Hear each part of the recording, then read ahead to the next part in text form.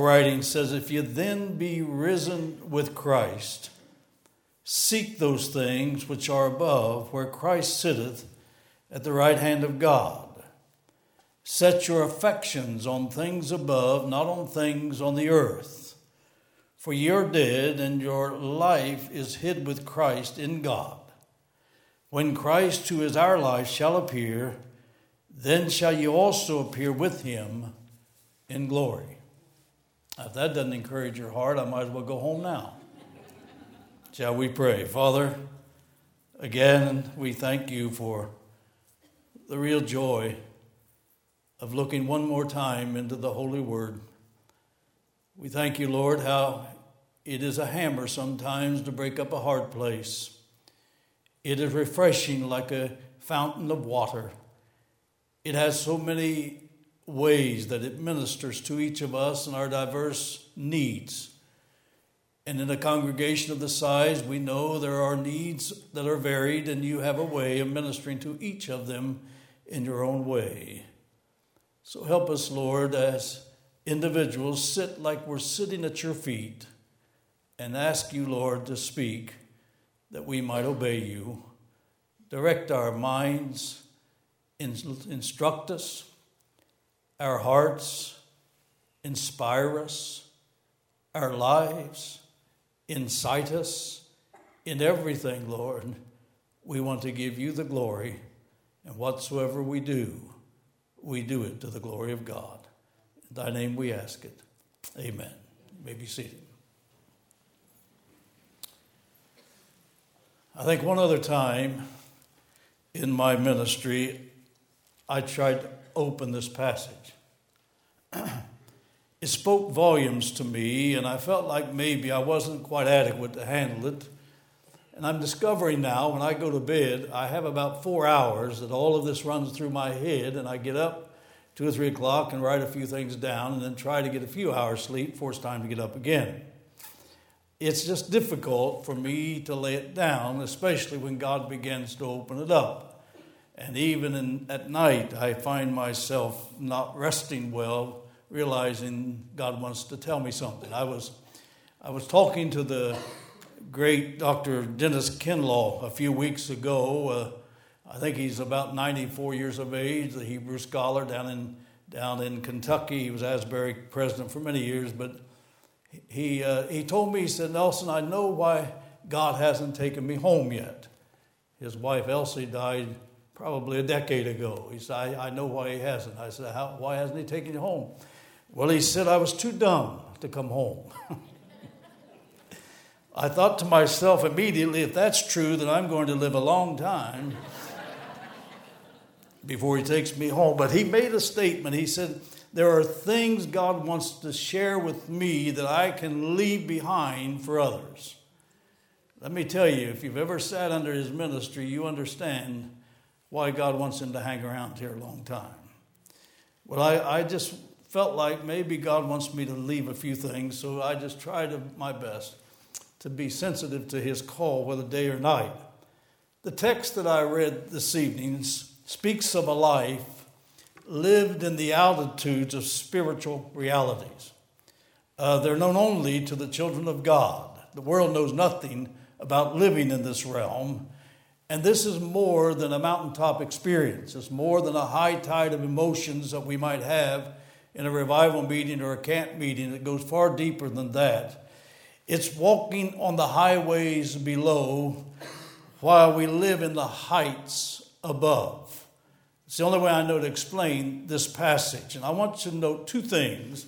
Particularly, I want you to note the higher life, and then I want you to note the hidden life. Both of them are identified in these few verses. The higher life, he says, seek those things which are above.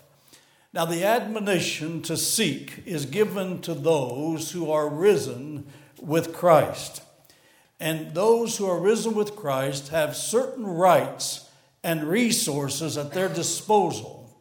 And those resources, the apostle calls things above. Now, I want to examine, first of all, the risen life before we explore the things above. He says again, Set your affections on things above. You know, early in my ministry, when I was attending the school, college, I remember I had a professor drill into my mind what I believe was some of the best advice that I'd ever gotten from anyone. I remember he says, as you handle the Word of God, two things keep in mind. Define your terms accurately and divide the Word properly. If you don't do that, if you start out with the wrong premise, you're always going to end up with the wrong conclusion. And by the way, there are certain passages in this Bible that God is speaking to those within the covenant of faith. There are other passages he speaks to those outside the covenant of faith, and we cannot get them confused. And in this passage, he's dealing with those within the covenant of faith. Philip Brooks was a great theologian of years gone by, and he's also a beautiful hymn writer. He wrote the hymn Christmas Carol, Little Town of Bethlehem, and other things he had done. But he made an interesting statement. He said, every major fact in the life of Christ becomes a factor in the life of the Christian.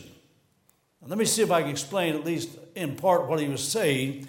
There are stages in Christian experience that corresponds with the life and the death and the resurrection of our Lord Jesus Christ. In fact, Jesus was the pattern for what we are to go through. If you have your Bibles before you, let me just give you an idea of why I'm saying that. In fact, there is a sequence of things that take place. For example, in chapter 2, verse 13, he says, You hath he quickened together with him, having forgiven all of your trespasses. That word quicken there is to bring alive. You who were dead in your sin, he quickens, you come alive unto God. In the 20th verse of that second chapter, he then says, Wherefore, if you be dead with Christ from the rudiments of the world. Interesting, isn't it? We move from being quickened now to being dead. And then in chapter 3, verse 1, he says, If you then be risen with Christ. In other words, whenever Jesus died on the cross, provisionally and potentially you died, your sin died, your self died when Christ died. Because that was a work done for us. But what he did for us has to become an experience wrought in us.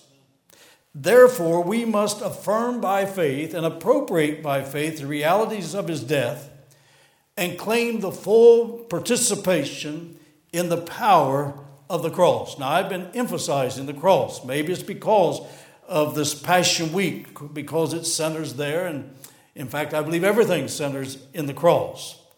The risen life, as I said, let's examine the risen life. The risen life is the holy life. It is a life after crucifixion.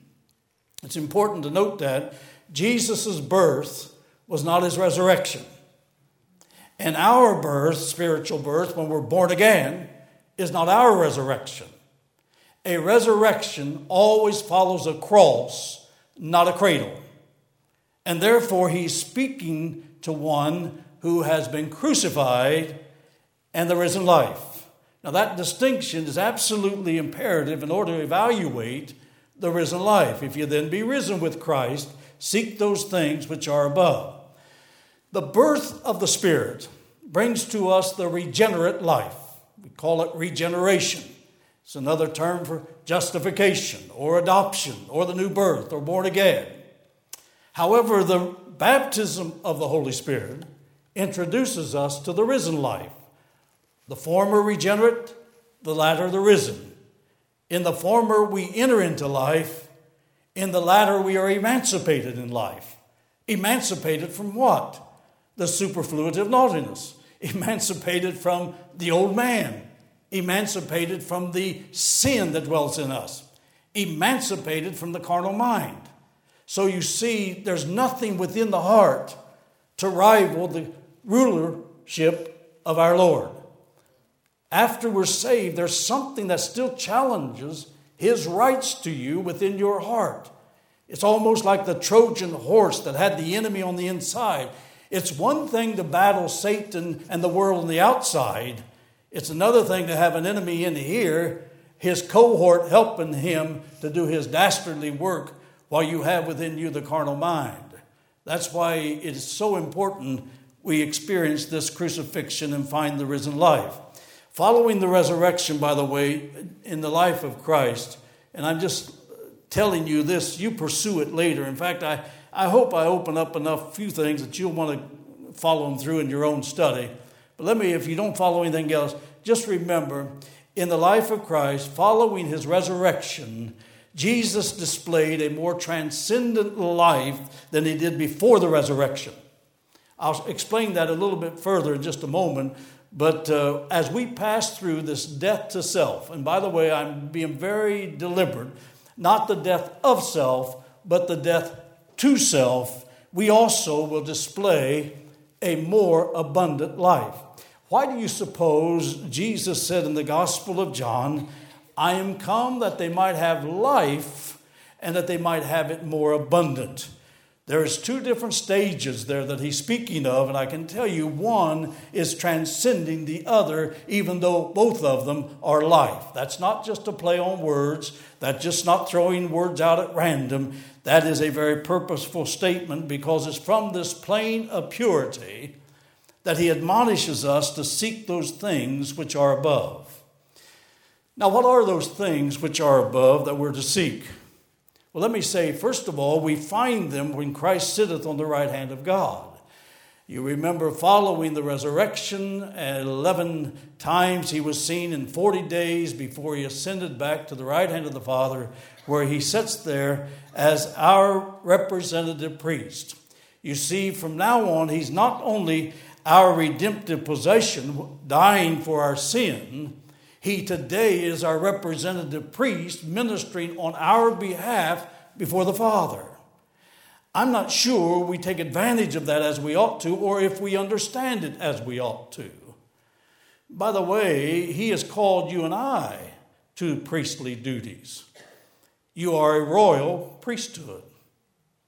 What does that mean? Do you know that you have access to the Father that the world does not have through Jesus Christ? And do you know you can become a means of access for those who have no access? You think that isn't a tremendous responsibility as well as privilege? Dr. Kinlaw, I mentioned to you a moment ago, made the statement, no one ever becomes a Christian who has not been first birthed in the heart of another Christian. If that's true, and I believe that firmly is true, how many people are being lost because we are not giving them access to the Father through our intercession, through our prayers? I'll tell you one thing, when I came to grips with that fact, and I'm not majoring there, it changed my whole prayer life. And since then, I have seen people come to receive Christ that I had never thought would ever come to see Christ. And it's no glory to me. It's just I finally grew up and understood there's something of a privilege that is at my access, and I had not been exercising it. So I want to tell you something. You are Christians here. You never became a Christian without someone first petitioning the Father on your behalf. I had no idea for many, many years how it all came, but I remember whenever I was a little lad at home, and we came from that family of 12, and I wish there sometimes I could speak off the record. I have to be very careful sometimes, but I can tell you my mother used to wash clothes every day of the week but Sunday. Not because we were so dirty, we just didn't have any clothes, and she had to wash them, that many of them, you can imagine. We didn't have any nice washing machines. I remember out in the cold, even with an old scrub board and the old lye soap and scrubbing the clothes, and their hands would be chafed, and it was a sight. And we used to never had running water. I always say if we spilled it around, that's the only running water we had. But we would haul water from the old neighborhood park, and we fill up the tubs and what have you and all of that. But I remember once in a while, my mother would run out of lye soap. And I remember I got the job of walking down to the store, little general store, buying a box of Tide. I never did know if they made any other kind. My mother always used Tide, a bullseye on the box, and had the words Tide's in, dirt's out. And anyhow, I got that box of Tide. I did not know, though I went by a saintly Methodist lady's home, Mrs. Gorman, Mrs. Wanda Gorman. I had no idea the impact she would hold on my life. But I was told many years after I became a Christian, when I would walk by her window, and I used to see her there with her Bible open, her pad and pen, her Sunday school lesson. She was praying for me every time I walked by the window. And I probably attribute to her the major reason that I ever came to know Christ at all. I can tell you, we have a responsibility as a priest under God, who Christ himself is our representative priest. Long ago, when I entered into the kingdom of God, as you did, I welcomed Jesus. Any kingdom ought to have a king. Except a man be born again, he cannot enter the kingdom of God. I entered the kingdom of God, and I have a king. His name is Jesus. And I have to tell you, I came the second time when he cleansed my heart in sanctifying grace to eradicate, and I love that term because I think it's more biblical than we like to give credit to cleanse, to purge, to crucify the old man of the heart that always wanted to rule or always wanted to rival his rule. He's my king. He's the ruler of my life. He's the one from which I receive the riches of his resources. He reigns within my heart, and when I met him, at that time I engaged him to look after my interests until I get to heaven. I'll tell you, you think these lawyers are good. I got news for you. I can advise you where to go to let someone look after the interest of your heart that you'll never have to worry about. 58 years, and I can tell you he has never failed me in ruling and looking after my interests. Now, why do I need him to do that? Well, he knows how weak I am. He knows how dumb I am. He knows how infirm I am. He understands me. For example, suppose in ignorance or human limitation, a wrong is committed. Not emotive necessarily, but maybe a mere mistake. I can tell you, the Holy Spirit is quick to remind us, and it isn't long, we sense a bit of guilt. Even though the motive was pure, the mistake was made. Consequently, we take that need to Jesus immediately. That's why I say I probably use the altar more than most of you. We take that need to Jesus, who in turn will plead our case before the Father. And as he does so, he intercedes on our behalf and makes a reconciliation between us and God. That's the advocate. If any man sin, we have an advocate with the Father, Jesus Christ the righteous. Now, I would remind you, Pastor and I had breakfast this morning. I mentioned somewhat of this to him. I would remind you that's not an escape mechanism. That's not for you to go around being nasty and then just say, oh, well, I have an advocate I'll tell Jesus about, and then go do it again. It's only there as an emergency measure. And if any man sin, not when any man sin, like it's the normal course of action. And if any man sin, we have an advocate with the Father, Jesus Christ the righteous. When that comes, don't cast your confidence away.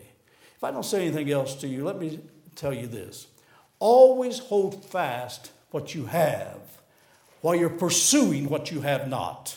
Don't let the devil talk you out of what you've got. He loves to do that. He loves to whisper in your ears. Everything time you go through a hard place, or you speak out of turn, or you do something that you know God isn't pleased with, he isn't there to kick you over the precipice. He understands my faults. He understands my failures. He understands my lack. He knows I'm limited, but I can tell you he has made provisions for them. That's why he said, seek those things which are above. Set your affections on things above. Now, God has made us to enjoy things, hasn't he? God even made things for his Son.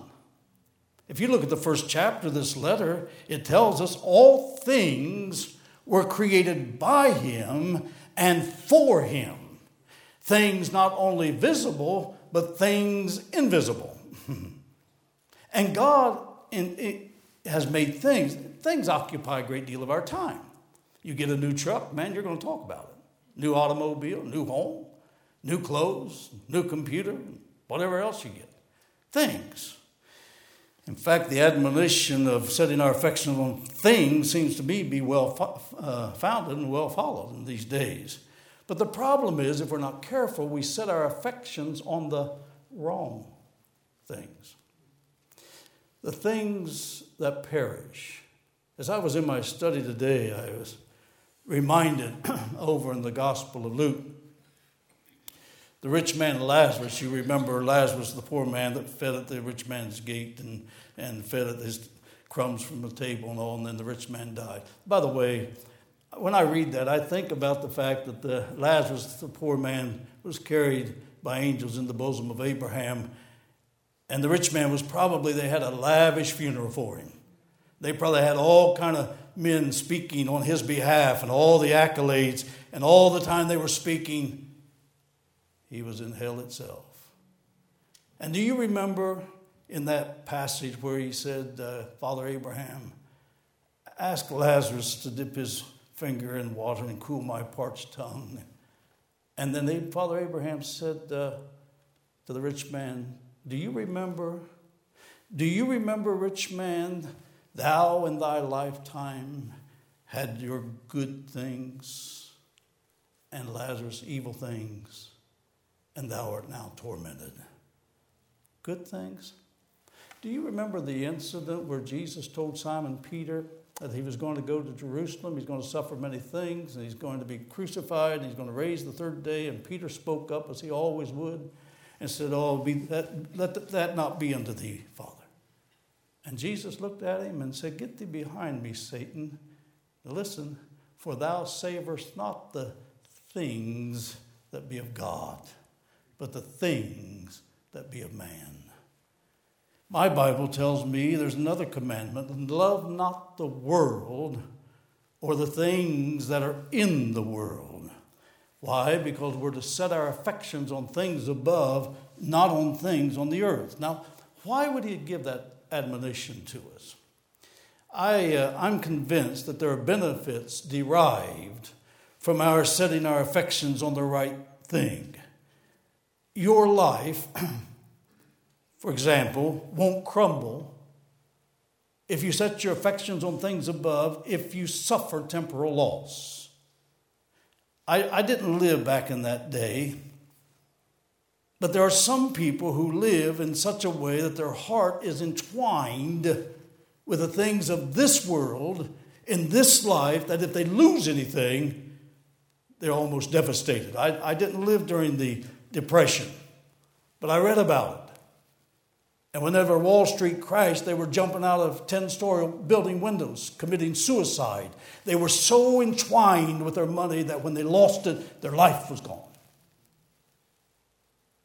I never did understand why whenever a ball team in a tournament loses, they want to go out and burn the town down. Never figured that out. Now they're doing it when they win. I don't know what in the world's going on. Now, I can tell you, we all suffer various kinds of losses, and I can also tell you they aren't easy and enjoyable to go through, but they won't devastate you if you set your affections on things above and not on things of the earth. If you set your affections on things above, it preserves what's most important in your life. How do I know? Because he says that is the place where thieves can't break in and steal, and rust and moth can't corrupt. Therefore, he says, I want to give you rich things in your heart to enjoy. Now, I know he's talking about this world. How do I know that? Because there is no corruption or thievery in heaven. So he is saying to you and me, I'm going to give you things in this world, in your heart, in your life, that no matter what happens, rust won't corrupt it, thieves can't steal it. It's something I've given to you. And I can assure you of one thing, there is no personal loss of any heavenly treasures. That good news? If we set our affections on things above, it guarantees that God will help us while we're here on this earth. Luke chapter 12, seek first the kingdom of God, and he will add everything else that he deems necessary. Seek first the kingdom of God, and all these things will be added unto you. Not all your wishes, not all you would maybe go around begging for. I can tell you, he said, I'll provide your food, I'll provide your raiment, I'll fight your foes. He said, I'll make up for your failures. To possess him is to possess his. Man, we sing the song, I'm a child of the king. We live like a bunch of paupers. I have blue blood running through my vein. Never feel sorry for me. I'm a child of the king. All things are yours, and you are Christ, and Christ is God's. You can have your little old mansion down here. I've got a far better one. I remember years ago, there was a man by the name of Dr. Hicks, one of the great Southern orders that ever preached, as far as I was concerned. And I remember he was such a godly man, and he never had a home of his own. A lot of preachers don't have homes of their own. That was back in those days But I remember one time, he's getting late in years, and they asked him what he's going to do when you retire. You don't even have a home of your own. And you'd have to know how he spoke, and I won't do it. But he just reached in and pulled out his tithe envelope and put it in the offering plate. He said, oh, yeah, I do. He said, I just made a down payment. I put my tithe in the offering. It's a mansion that God's got for me on the other side. Let me tell you, folks, that's a wonderful comfort, isn't it? A mansion. He will provide. If you set your affections on things above, I'm convinced you will be better stewards of temporal and material things here. If you seek first the kingdom of God. I never wrestle with tithing. I never have. There was one time early in my life that an incident happened that made me realize I don't wrestle with that anymore. By the way, there's some things in your Christian walk, if you establish as a discipline, the devil will not come and tempt you every other day. He tempts you when you are vacillating, when he thinks you're just a little bit undesiring to do what he wants you to do. I only know my own experience, so I give this to you. My dad had left us, and for a time we didn't know where he was. And as I mentioned, I was the oldest at home, and I remember that we lived in this house, and the coal, we burned coal and wood, an old coal cook stove and heating stove, warm morning. And I remember that the coal pile was low.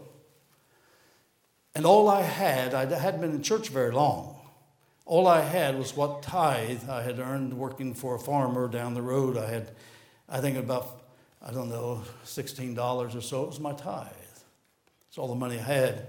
And I remember that I could get probably 1.5 tons coal with that much money then. And we lived right across the elevator where we used to unload boxcar loads of coal. And I didn't know what to do. I felt like maybe I ought to go buy a ton of coal. So I walked the railroad track, went to the pastor, and I said to him, after we talked a while, I said, I got this money, it's my tithe. I said, we really need to get some fuel, Mom and the kids. And I said, what do you think, maybe using it to buy some coal? I'll never forget him looking at me. He said, well, Nelson, I'm not going to tell you. You just trust God and do what he wants you to do. I won't think one way or the other about it. Well, before I left, I gave him that money. I didn't want to be tempted with it. And I got back. I got back to the house, and I was walking across the railroad track where the elevator was, coming down to that old house. And a man by the name of Jake Watkins called me, and he run the elevator, and he said, oh, by the way, Nelson, there's a big old pile of slack coal out there in the back, so if you want to filter through that and sift through it, you can get you some lumps of coal out of there. You're welcome to have it. And I think I got about 2 or 3 ton of coal off of that slack pile. I want to tell you something, folks.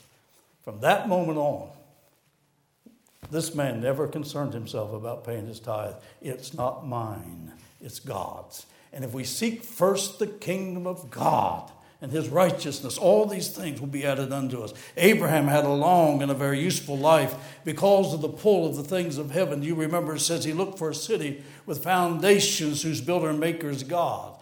The hope of a better country is what gave faith to those who were running the race, because they were always looking unto Jesus. He's the one above. Jesus, the author and the finisher of their faith.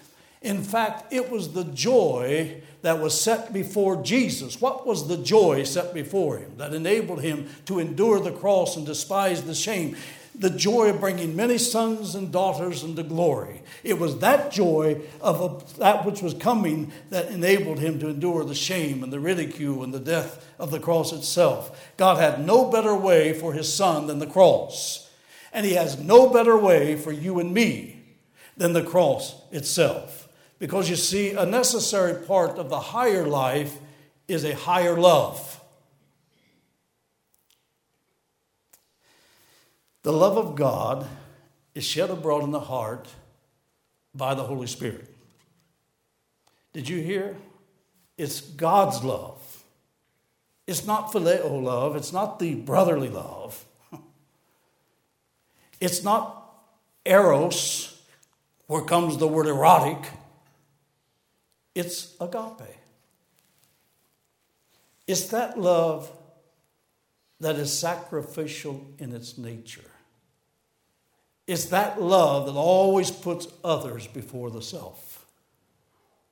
And it's that higher love that he's called us to. And he said, it's by this love all men will know that you are my disciples, because you have love one to another. No one was dumber than I was when I came to the house of God the first time. They couldn't have been as dumb as I was. But I can tell you something. I didn't know a thing about doctrine. I didn't know a scripture to even quote. I didn't know any theology. I didn't know anything. But I discovered something.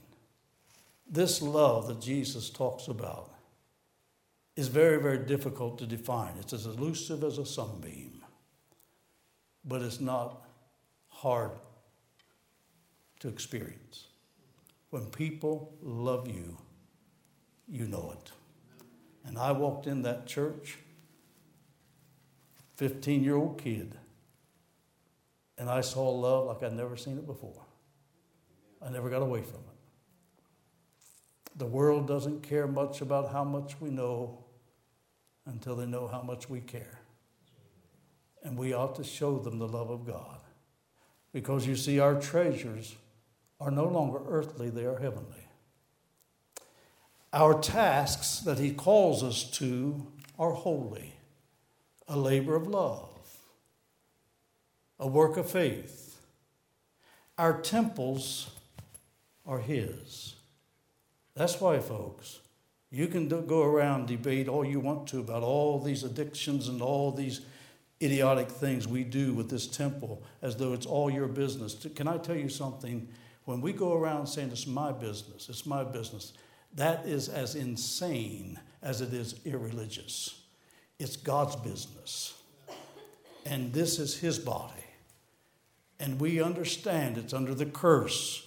And it's not going to last very long in this world, but we have absolutely no right to desecrate the dwelling place of our heavenly God. This is where he dwells. This is his temple. Don't look at me. I'm going to leave town here in just a few minutes. So I'm just trying to say. I want you to note in closing the hidden life. It's a higher life. This is all a lifted life, really. The higher life is a hidden life because in verse 3 it says your life is hid with Christ in God. Now that life that the sanctified enjoy is hidden from the understanding of those outside looking in.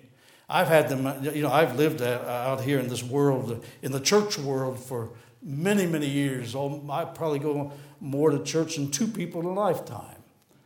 And I've listened to all the critics of the doctrine of entire sanctification as a second work of grace. I've watched their lives. I don't debate with them. I just feel sorry for them.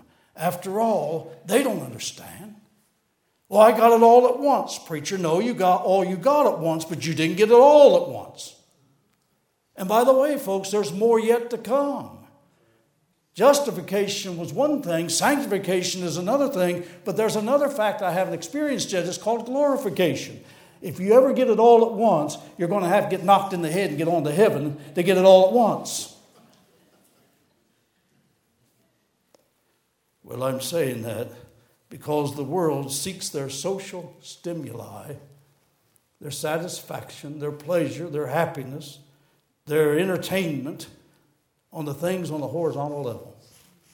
In this world, things below, houses, lands, properties, everything down here.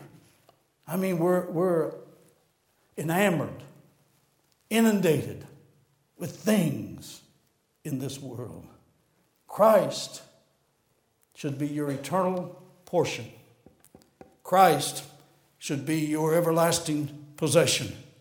Because it's in Him we not only find our resources in living, for He's the one who is the rich King, we will find our reward in life. Reward in life. I recall my wife and I were called to the ministry. I can tell you it was a battle. There's no one that was more ill-equipped and unqualified to be a preacher of the word than I was. In fact, I was so introverted in those days, I hardly would talk. And I remember sitting in the revival meeting, and I never had to go to the altar. God spoke clear and loud to me, sitting in the back of the church, and I knew what I had to do. And my wife and I got in the automobile and headed home, and she noticed apparently I was just a little bit quieter than I normally am. And she said, God spoke to you, didn't He? I said, yeah. I said, why? She said, well, I know He was speaking to you because He was speaking to me. I said, what was He saying to you? Well, He said, let me ask you. Did He ask you about preaching His word? I said, yeah, He did. Let me tell you something, folks. That's a shocking thing to face. We had our family. I had a job. I had my home. I had everything. We were set. Didn't mind going to church. Didn't mind paying my tithe. Didn't mind teaching Sunday school class. But me go out in the ministry, go preach the gospel. You know what we did that night? She and I both fell on our face in our home until the sun rose the next day. We knew what we had to do. When I finally acquiesced to it, let me tell you, it isn't always easy, but you got to learn to trust God. I can say that now from this perspective. Where God guides, He always provides. And I remember that I was willing now to go preach the gospel and go minister. I left a job that I made probably 3, maybe 4 times more than I got in that little church that I took. There's no way in the world we can make ends meet. I think it was $35 or $40 a week. I left my home, I left my job, I left everything. And they said when I left, man, you'll starve to death. Well, I got to tell you something. There's a passage in Psalms 37 that I have claimed as my own, where the psalmist says, I was young, and now I'm old. I've not yet seen the righteous forsaken or his seed begging bread. And I haven't. Now I'm going to tell you something about going out in the ministry. I hate to leave you, so I'm taking my time. I had no idea when God called me that I was going to, I knew I wanted to go into evangelism more than I wanted to be in a pastorate. And so I didn't stay long in the pastorate, 2.5 years or so, and been in evangelism all these 43 years nearly. I remember I had to be away from my home. I'm just talking about, I guess, maybe the rewards of our labors.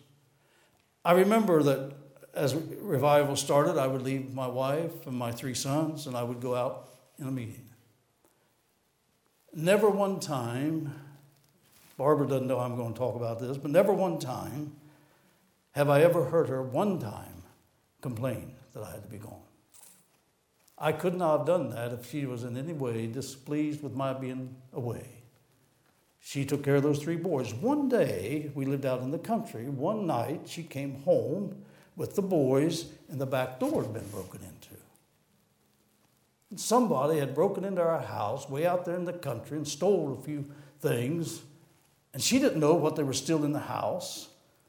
And she had to finally go in and search it out, and there wasn't anyone in the house.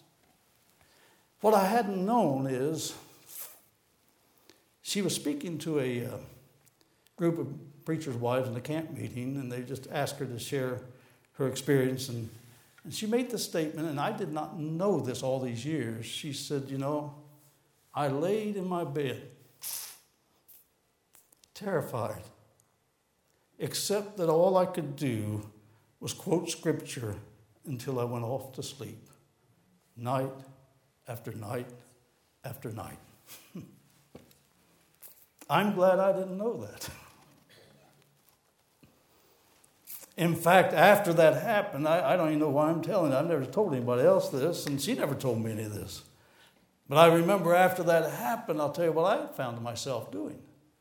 I'd be driving home, and all of a sudden the old enemy would get in my ear and say, you know, you might have a bloody mess when you get home. Somebody may invade your home and destroy your family. And you know what I would find myself doing? I'd find myself doing 80, 85, 90 miles an hour trying to get home. And God had to stay me.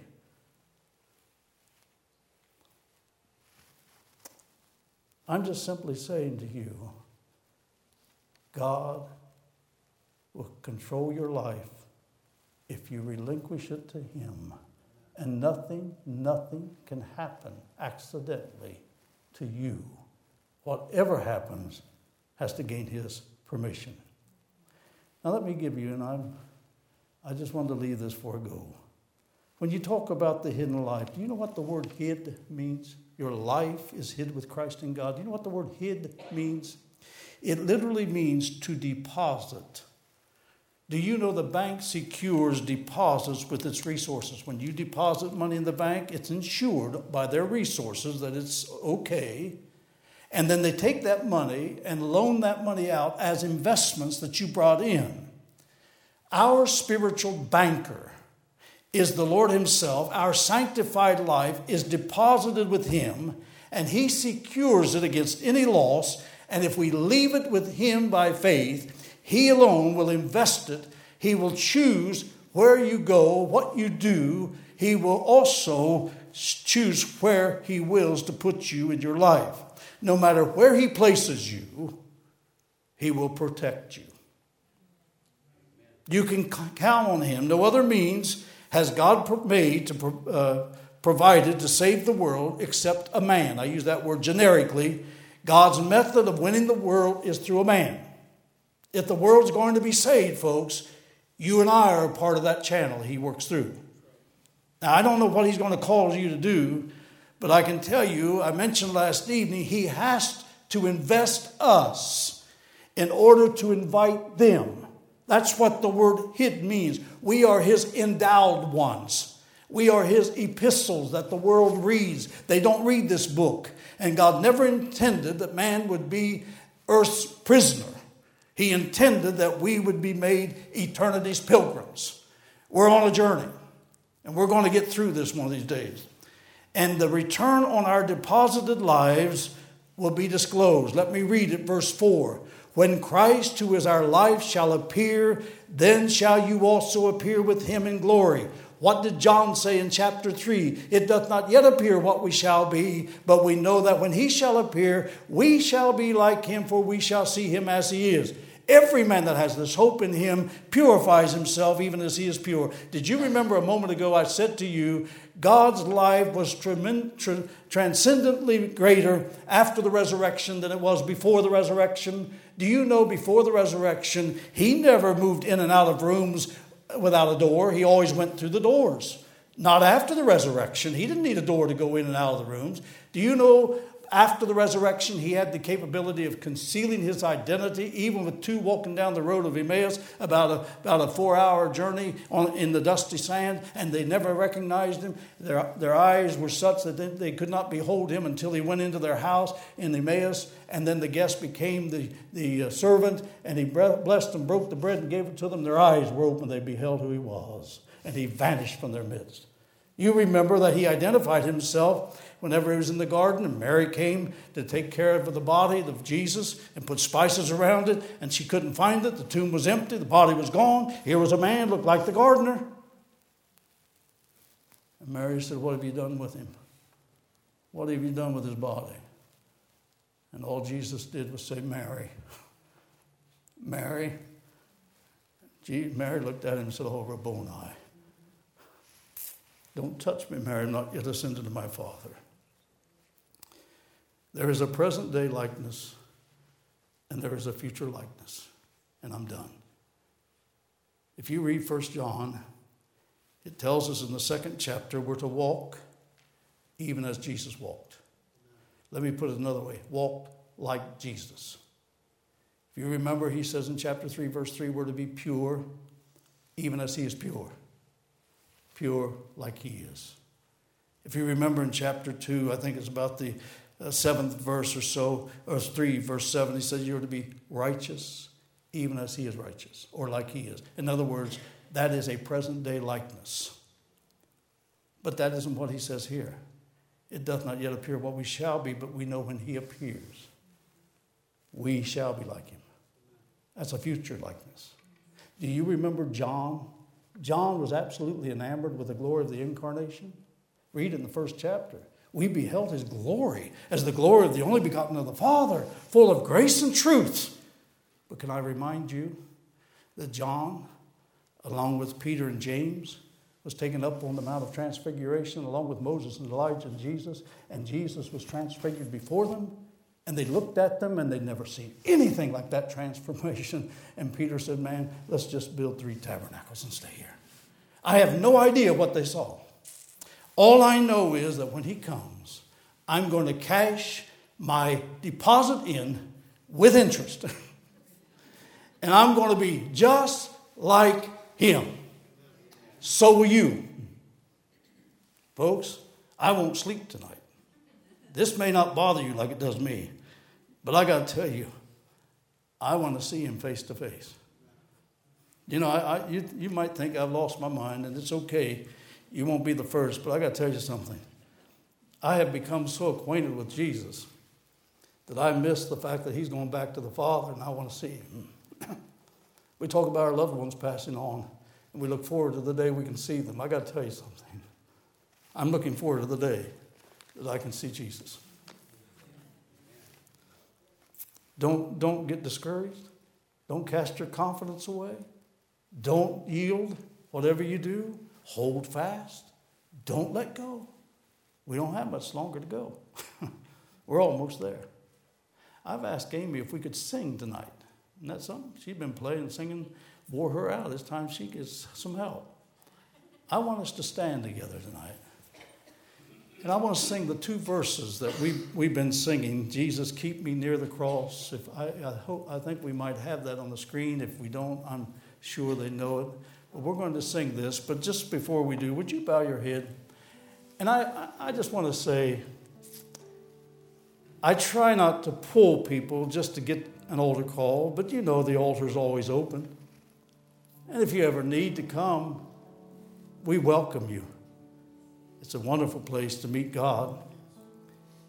And it may be that you have been quickened, but you haven't been crucified, so that you can enjoy the risen life. If not, it's available.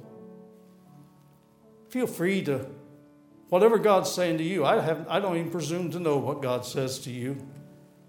But if he's speaking to you and you have any needs, we have an altar at the last service of this meeting. But I wonder, are we going to have the words on the screen tonight? Father, you know the need. You know what you have prepared for those of them that love you. We just get a foretaste every now and then. We sit in heavenly places in Christ Jesus. We get a little heaven to go to heaven in, but oh, what's it going to be like when you pour it all out on us? We want to see it. We don't want to miss it. These are your faithful people. They have every intention of making heaven their home. And there's not enough demons or devils in and out of hell to keep them from going. By the grace of God, we can make it. Help us to stay near the cross. Help us to stay near the cross. Let's sing together that hymn, Jesus, Keep Me Near the Cross. Jesus, keep me near the cross. near the cross. There's a precious fountain. There a precious fountain, Free to walk. free to all A healing stream flows from Calvary's mountain. In the cross, be my glory ever, till my raptured soul shall find rest beyond the river.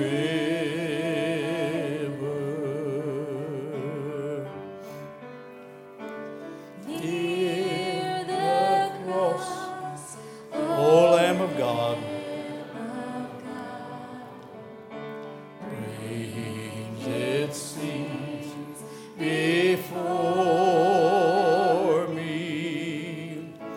Help me walk from day to day with its shadows o'er me. In the cross, in the cross, Be my glory ever, till my raptured soul shall find rest beyond the river. You know, I read recently of a dear lady who had been walking with God for many, many years. And she slipped out, went on home to heaven. And pastor came, and his daughter was there by the bedside where she'd gone on home. Her husband had already gone. She said, you know, I really can't weep for Mother. Said in her mind she'd been in heaven for the last 20 years. She just took her body there. Isn't that wonderful? Just roll up our feet and we'll be gone. That's what the Old Testament says. Won't be long. Father, we thank you. Thank you for the tremendous price you paid for our redemption. And now, Lord, as our representative, we bow before you, you who are above, you who are sitting at the right hand of the Father. We want to thank you. And Jesus, may we bring others to the foot of the cross. May we intercede on their behalf. And as these at this altar, Lord, has come, they want to draw nearer to you. And Lord, if there's any lack, anything needful in their heart or in their life, you can more than fulfill it. And so, Jesus, we commit that and them to you. We're leaving tonight, Lord, and the scheduled meeting's over, but you will go with each of us. And you will be closer than the very breath that we breathe. And we are determined, Lord, to make heaven home. And we're also determined, Lord, not to go alone. We're going to take some with us. And God, use our lives as a channel. And don't let us be concerned about what you require of us, because you will enable. You will give us the grace, the enabling power, the endowment, the enlightenment, anything that we need to fulfill your purpose in our life. And we give you already the glory. For we ask it in the blessed name of our Lord and Savior, Jesus Christ. And all God's people said, amen. Pastor, you have any closing words?